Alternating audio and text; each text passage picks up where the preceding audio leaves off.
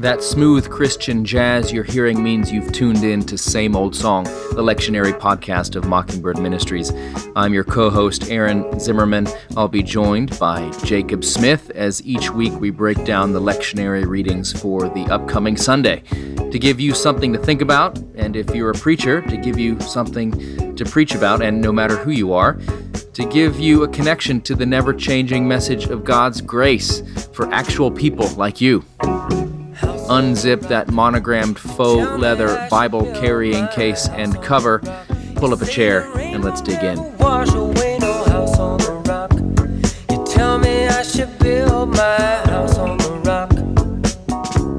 Well, Jake, it's the end of June, and it means we are on vacation, getting ready to go on vacation. Sad that we're not on vacation, but we still got to preach or have somebody else preach. And so this is when we get into some pretty good passages. But before we do, let me just check in. How are you? I'm doing really well. Thank you for asking. Beautiful June so far here in New York City. And, the weather's not muggy outside at all. It's a perfect day for some rosé. So anyway, as they say. And I think here in New York, we deserve it. We deserve a rosé day. So, yeah. So how are you doing, man? I'm doing all right. I noticed that I have my top button unbuttoned of my button-down shirt. You have the top button buttoned. And just knowing that you live in New York and I live in Texas, it must be the cool thing to button it all the way up to the top. Not at all. I just didn't want you looking down my shirt. So anyway. Seeing all that gorgeous chest hair spilling out. Just give our readers a visual that they will not be able to get out of their heads. All right, so let's... For weeks. Speaking of hairy men... That could be a sermon illustration. So anyway, if you want a really good humorous sermon... Look up, Google Esau was an hairy man, and there's an old English sketch about that. Anyways, let's talk about the hairy people in the book of Genesis. We've got 3 readings today, as always, as we get ready to preach for the 4th Sunday after Pentecost. If you're doing track 1, which is what we're doing, we'll help you out. If you're doing track 2, you're on your own. But as far as the Old Testament goes, we got Genesis 22, the Abraham sacrificing Isaac. Psych! He doesn't actually die. Passage in Genesis 22, and then we move on to Romans 6. Paul's continuing his explanation of his understanding of sin and righteousness and free will and sanctification and all that stuff, because he's been charged with being weak on sanctification and letting people getting away with sin. Clutch your pearls, lock your door. Paul's going to let people get away with everything. Or is he? And then we have a very short passage in Matthew chapter 10, because the lectionary people know that people are already tired after a long Genesis reading and a long Romans reading. That's true. I think it's very important too, because especially the Genesis reading really fits into the collect of the day. In the Episcopal Church, we pray, Almighty God, you've built your church upon the foundation of the apostles and prophets, Jesus himself being the chief cornerstone. I think that's a very, very important illustration, that people tend to forget. All of the law and the prophets, all of the Old Testament, that they point to Jesus. That is the part of the foundation. The prophets point to Jesus, and the apostles point back to Jesus. And then we're the living stones that are built into this new temple. And Genesis chapter 22, verses 1 through 14, when detached from Jesus, even when attached to Jesus, when not properly understood, is oftentimes confused with paganism. And I've heard a lot of well-meaning Old Testament scholars talk about how this story is the end of kind of paganism and child sacrifice. And that is nonsense. This is about prophecy, and it is pointing to Jesus all the way. And I think that is how this text needs to be approached. If you ever thought that Isaac actually belonged to Abraham, you won't understand what the heck is going on in this text. Isaac never belonged to Abraham. Isaac was promised to Abraham by God, but Isaac was never Abraham's property. And I think that's oftentimes how we view our children, as extensions of ourselves. And what we learn here is that no, that's not what's going on. Isaac is part of a promise. Aaron, do you have anything you want to say, and then I'll continue to jump in? To quote Justin Timberlake playing one of the Gibb brothers on the Barry Gibb Talk Show, no, Robin, I don't. No, I do have some things I'd like to say. I think it's right. This text at face value is kind of problematic, and it's the kind of thing where if you did trigger warnings, you might do one, just because it is a graphic text that's sort of horrific to read about Abraham taking his son and Isaac being you kind of this clueless dope, sure, Dad, let's go on a hike. And then at the end, tying up his son. And it's fascinating because Isaac doesn't say anything. He doesn't protest. He doesn't struggle. So I think there is a sense in which you need to read this not as this horrific account of something bad that almost happens and worry about Isaac's pretty significant therapy bills that would come later in life. I think you got to see this as an illustration, Jake, as you said, a prophecy. There's look at it as you would read a poem or look at a stained glass window and sort of say, what is happening and what is God doing here and what is this pointing to? Everything in the scripture happens on multiple levels, and I think the level you have to look at here is what seed is being planted for us that will then grow into a tree and ripen into fruit in the person and work of Christ. It's there's one way to look at this, which is to just set it in its context when it happened. But I think as Christians, we know, as Jesus says, everything points to him. And this story, clearly, need to look at it in that situation as well. I think even setting it in its context, so if you go back to what I had said about Isaac being a promise, you know what I mean? These people were beyond childbearing age. Right. And you go back to Genesis 13, Abraham believed God and it was credited to him as righteous. He didn't believe in an abstract kind of thing called God. No, Abraham believed God very specifically, and specifically a God who then would have to be the one who raises the dead. And this is the God that we're actually talking about in the Bible. We're not talking about an abstraction. We're talking about a living God who raises the dead. And so Abraham, as he takes Isaac up, knows that whatever promise is coming through this child, and that therefore he will have to raise the dead. Now, the location of this is all very, very important too when we begin to think about prophecy. And Aaron, do you want to say anything about the location of where they're going? You can visit this location today if you can get up there. Security is tight, but this is the Dome of the Rock where it is now. Mm-hmm. This is the place where on Mount Zion, the Mount of the Temple in Jerusalem, it's also the place, that rock, which you can't really usually get in and see because it's in the Dome of the Rock, that is the place historically where this event took place, and it's also the point on the Temple Mount where the Holy of Holies was. I mean, this is ground zero for everything important that ever happened. And there's some Jewish tradition that says this is where Adam was created. So anyways, yeah, go ahead. And there's a perfect parallel line when you're right there between where Jesus ascended and then also the Church of the Holy Sepulchre. It's a very powerful, powerful thing that's going on here. And Abraham is taking his son, his only son, up. And Isaac is got wood on his back. This is all pointed. This is prophecy. And he says, he's like, hey, Father, and he's like, here I am, son, and the fire and the wood are here, but where is the lamb for a burnt offering? And Abraham says, God himself will provide the lamb for a burnt offering, my son. So the two of them walk together. And I'm sure that was an awkward walk, maybe. It could have also been a walk filled with a lot of hope. And to the fact that God is the one who raises the dead. And the truth is that what this ultimately points to, because the lamb that's caught in the thicket, it's not a lamb, it's a ram, but the same thicket that would have been used to make the crown of thorns over Jesus' head. Mm-hmm. It's the same word there. And God does provide, and the Lord shall provide, and he has provided in Abraham's greater son, who would go and take the wood on his back, but this time there'd be no stopping it.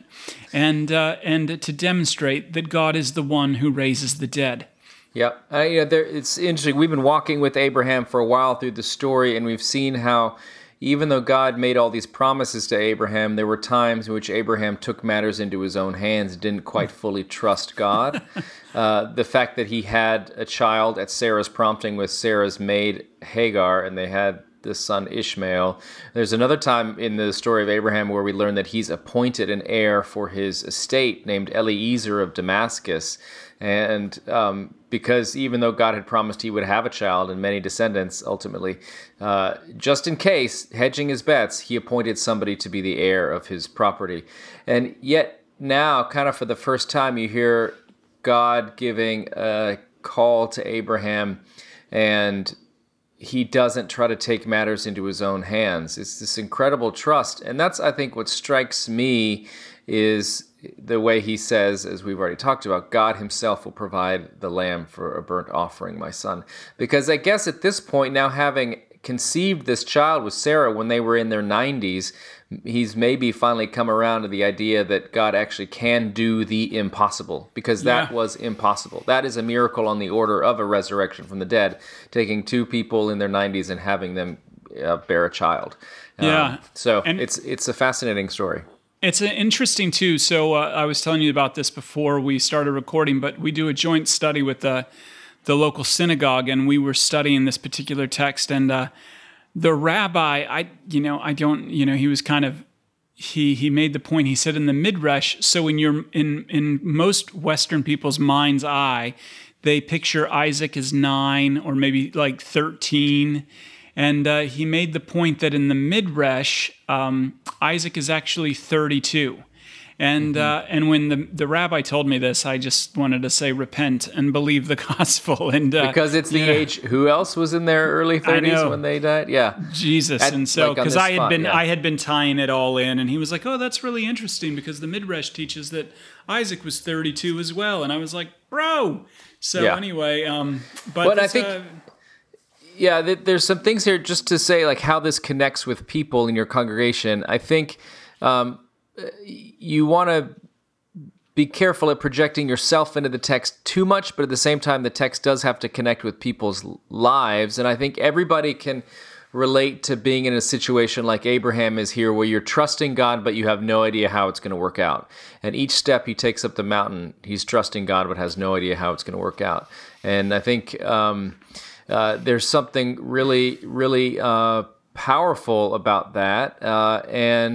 I think the other thing you got to see here is that I think one of the main things you can say in the story is that God does provide. And here he provides this ram because of his faithfulness. And he will provide for us and for you and for your congregation. You won't see how until the ram is right there in front of you caught in the thorns, but he will provide. Yeah, and I think that's a very important point, because it keeps what God provides the main thing. You know, I think so often, especially in America, we think of God as our like giant sky fairy who's there to provide for like just simply my temporal needs. But really what this story reminds us is that God has the big picture in mind, and he has been faithful to his promises in the big needs, and that is your eternal life and your salvation. And this is what Isaac points to. And so God has provided for you as well in the work of his son Jesus, completely and totally. Yeah, and I think that's so key to mention, because I think there is this idea that many people struggle with, is that we have to be good enough for God, and we have to sacrifice for God, and we have to, get a bunch of merit badges to keep God happy. And I think what this story shows, it's interesting because there is no greater sacrifice than Abraham could have given to show God how much he is devoted to him than his own son. Yeah. And here God says, no, I don't want that. I don't need that, in a sense, and actually provides a ram. And I think that's key, because many of us think we know what God wants. We think we like to be martyrs. We like to give things up. We like to think that we're doing something for God. And over in the scriptures, God says, no, you don't need to do stuff for me. Like, I'm going to do this. And ultimately in Christ, that's what he does. So I think this passage, clearly for your people, if your congregation leaves church this Sunday not knowing that this whole story is about Christ and what God has done for us is not we provide for God, then you kind of missed the main point of the story. Well, and then that really moves us into Romans chapter 6, verses 12 through 23 in this particular section of St. Paul's epistle to the Romans. This is very profound, and St. Paul talks about this very thing here. This is what he's trying to articulate. Not what you do for God, but actually quite the contrary. What you do as a result of God doing it all for you. Mm-hmm. Yeah, so this is Paul answering the charge of, are you saying that because of what Jesus has done, we don't have to do anything? Are you saying, Paul, that because the law has been fulfilled in Christ and because of the grace that we have in Christ, we can do whatever we want? So this is the charge of antinomianism. We talked about this some last week, and this is Paul continuing his discussion, because this is what always people were worried about with Paul. Are you letting people get away with anything? Are you basically letting them, just get away with murder? You're giving away the store here, Paul. You can't do that. People are going to take advantage of you. You can't let people think that the gospel is 100% true, just 90%. Then they got to do 10%, 5%. They got to do something. And this is what a lot of Christians imply or explicitly teach still today. And so Paul is trying to say, no, we have a completely different. Holiness still matters, and righteousness still matters, but you're looking at it the wrong way. And what Paul is saying here is the old way of looking at it is that human beings are free to make choices. You used to be free and you made bad choices. And now you're free still, you have free will, and now you need to make good choices. And there's an assumption too that then the preacher's job is just tell people, don't make bad choices, make good choices, and people then have the strength, will, and agency to do it. And Paul says, Paul we says, do not have free will. You don't. Yeah, it basically says you're not free. You're as Bob Dylan said, you got to serve somebody, and you're either going to be, as he says here, a slave to sin or a slave to righteousness. You're going to be compelled to do one thing or compelled to do another. So it's a much profounder view of people. He sees people as inherently unfree. And we can talk about the freedom of a Christian and what that means to be free in Christ, because some people may be wondering, what do you say about that? But the freedom of a Christian comes from having been forgiven totally, loved totally, and now empowered by the Holy Spirit to do something that you can't help but do it. You have to do it. You're compelled to do it. Luther summed this up famously. He said, the law says do this and it is never done. But the grace says, believe in this, and everything is already done. And once a heart has received that, it becomes, as Paul says in this passage, a heart that is a slave. It has what he calls obedience from the heart. Because there's if you just preach obedience, you can get it from Christians, but they won't want to do it necessarily. And we all have been there. We've all done we've all opened the Bible and read a chapter because we thought it would make God happy, and you didn't pay attention to a single word you're reading, and it was just dry as dust. We've all gone to church and found it just because we felt like we had to, or somebody would notice we weren't there, we'd get in trouble with them and with God, and so you go and you have a bad attitude, you don't get anything out of it. That's obedience, but not from the heart. And actually, Jesus would call those things like whitewashed tombs. Like that's faking it. Yeah. And what Paul is talking about here is some kind of interior renovation of the heart that creates somebody who then is obedient to God from the heart. Not it. You know, as a Christian, if you do something because it's the right thing, but you really don't want to do it, that may be a good thing in terms of, yes, it's, you may get rewarded among your fellow human beings for that. But in terms of, is that a righteous act that counts for God? No. Yeah. Because you really didn't want to do it. And it wasn't really out of love for God or for your fellow human beings. Yeah, that's exactly right. What Paul is talking here, essentially you want to boil it down to, what are you captivated by? And so this is another word for obedience. It's not like so much like doing things. It's the idea here is like, what are you captivated by? Colleague Kyle Tomlin, who like uses an illustration here of kind of in the cartoons, like the old Tom and Jerry cartoons, like being hypnotized. You know what I mean? Like, What are you captivated? That's the concept of obedience here.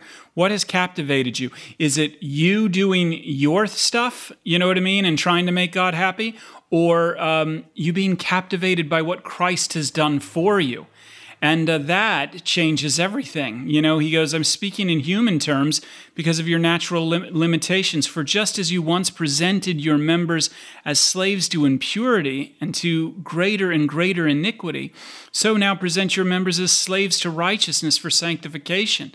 And righteousness is found in Abraham's greater son and what he has done, his obedience. So then that transforms everything. When you were slaves of sin, you were free in regard to righteousness. So what advantage did you then get from the things of which you are now ashamed? The end of those things is death. But now that you've been freed from sin and enslaved to God, captivated by him, the advantage you get is sanctification because he's the one working in your life. The end is eternal life, but the wages of sin is death. And I think this is one of the things that Paul is getting at, that you were hitting at. Even your good deeds are a tremendous problem. You know what I mean? When they are done from a place of me trying to earn something. That's right. This is why in our collects we do pray so often that God would do something in our hearts, that God would make our hearts that love God. Because a heart that loves God and is captivated by God will bear fruit of righteousness, will have a life that looks like holiness.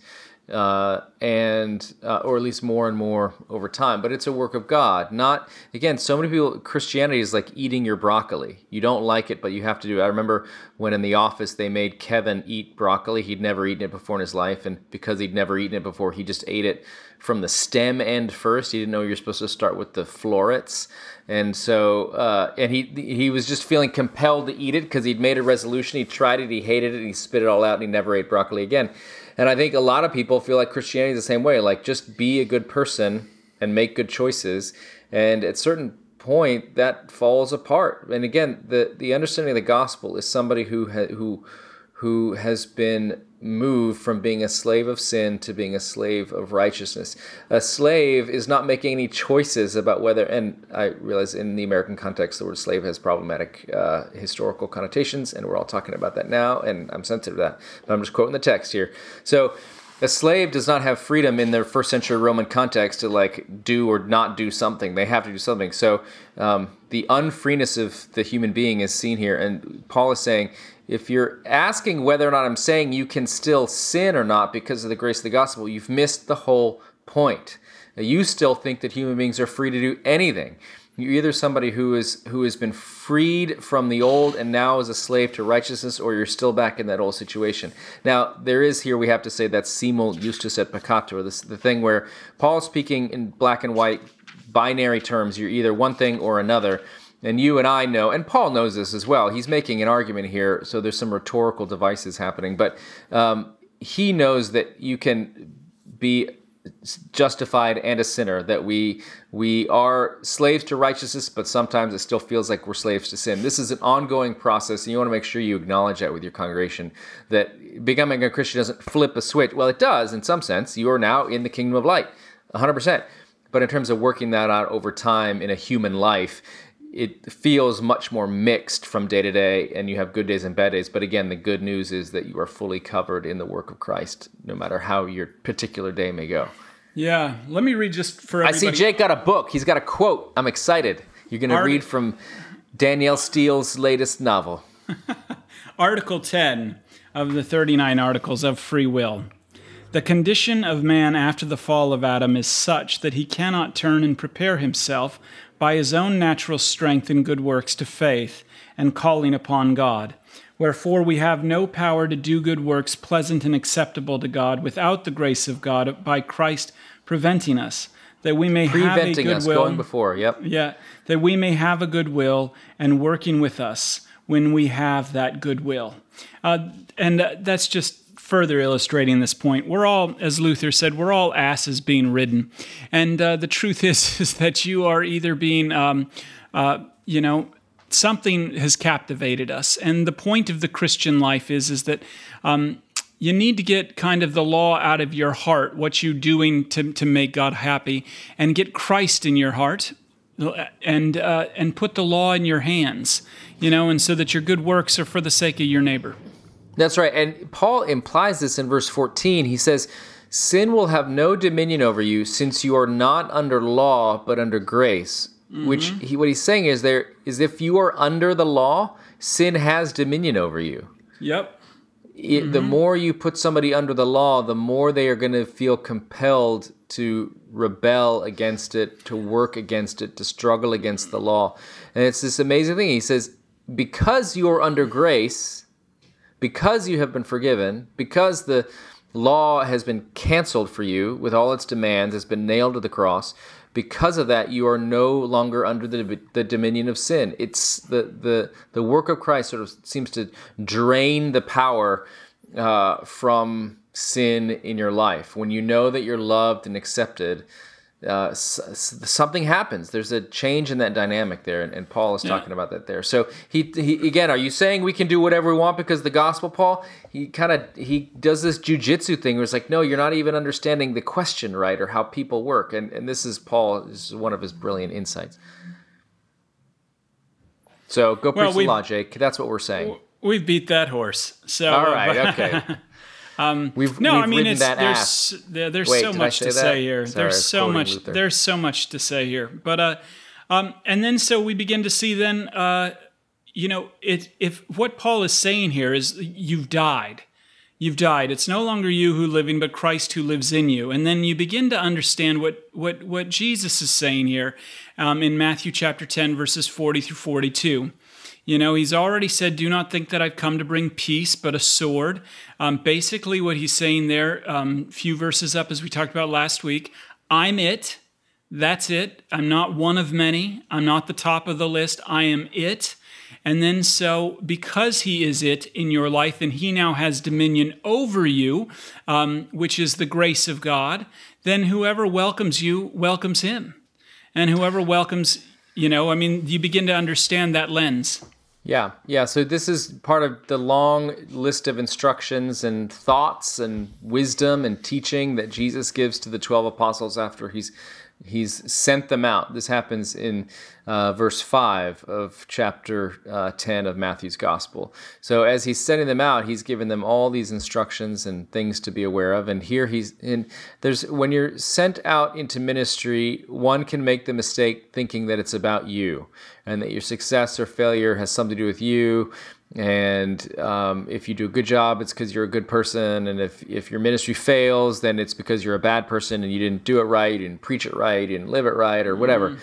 And what Jesus here is saying is, no, this is not about you. This is about me. If they receive you, if they welcome you, they've welcomed me. And if they've welcomed me, they've welcomed the one who sent me, namely the Father. And so he's freeing them from the burden of thinking that this is about them on some level and saying that really, no, you're just an extension of my ministry. If they've received you, they've received me. And the converse of that, if they reject you, they haven't rejected you, they've rejected me. And interestingly, in this wonderful sort of display of imputation and also the wideness of God's mercy, he says, anyone who receives a prophet or a righteous person, which is what these apostles are going to be and to do, essentially, as they go out into ministry, then the one who receives them receives the reward of that person. So it just, if you are open to the work of God in your life, if you're a person who receives the messenger, there's this spiritual benefit that gets applied to you. And there's something, I think, really cool and wonderful about that. Jesus has this way of speaking that sort of sounds like Zen koans, like what's the sound of one hand clapping, or if a tree falls in a forest. So he speaks sort of in this cryptic biblical language, but what he's saying is, if you're going out in the villages and somebody welcomes you into their house, they receive a reward. They haven't been the prophet. They haven't been the righteous person. They just said, hey, come on in and have a snack. They showed some hospitality. They were open to receiving. And just because of that openness and that reception, they receive a reward. And what is the reward? The reward is if we're doing, so for example, if we're doing our job right, the reward that they're getting is the comfort and the peace from knowing that God is for them. This is because this is what they're supposed to be delivering. Not Jesus as a list of things you need to do, Jesus, and then your life will be great. just Jesus, full stop. His gospel, full stop. Your sins are forgiven, full stop. You've been reconciled back to God, full stop. Like, that is the reward. You know, to know that, man, the ultimate judge, the one who has by all right the authority to decimate you, doesn't. But rather loves and forgives you and gives his life for you. And that this just isn't like come up with, but this is how it's always been, going all the way back to the book of Genesis. That is good. That is a great gift. So preacher, don't underestimate what you are doing. You're doing divine work, and you are giving people good news. And that is a reward in a world of do, in a world that somebody just sent me an article. My friend Rick Rush just sent me an article saying that statistics show that Americans are unhappier than ever right now in over 55 years. And I haven't read the article, it just came across. But the reward is be at peace. You may not be happy, but you can have joy because God is for you in Jesus Christ.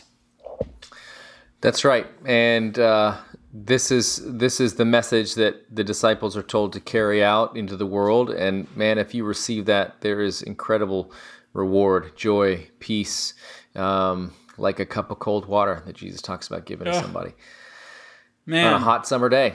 That makes sense. Like that makes sense when you're preaching this message. So go out there and preach it. Yeah. In the parched world of dew, we all could use a cup of cold gospel water. A cup of cold, done. Yeah, that's right. Amen. And I think that's where we're at with this podcast. Done. We'll see you next week, folks. Keep preaching. God bless. Somebody's looking, somebody cares, somebody wonders what you're doing today. You know we crucified him, buried him, but 3 days later, well, the stone got rolled away. And yes, Thanks for listening to Same Old Song, and we hope you found some nuggets that will be helpful either in your preaching or just in your life. If you liked what you heard, we would love it if you could leave a rating or review on iTunes. Dave's All will be sad if you don't. We'd like to thank the Narrativo Group for audio production. Keep that Bible by your bedside, ready to rock and roll.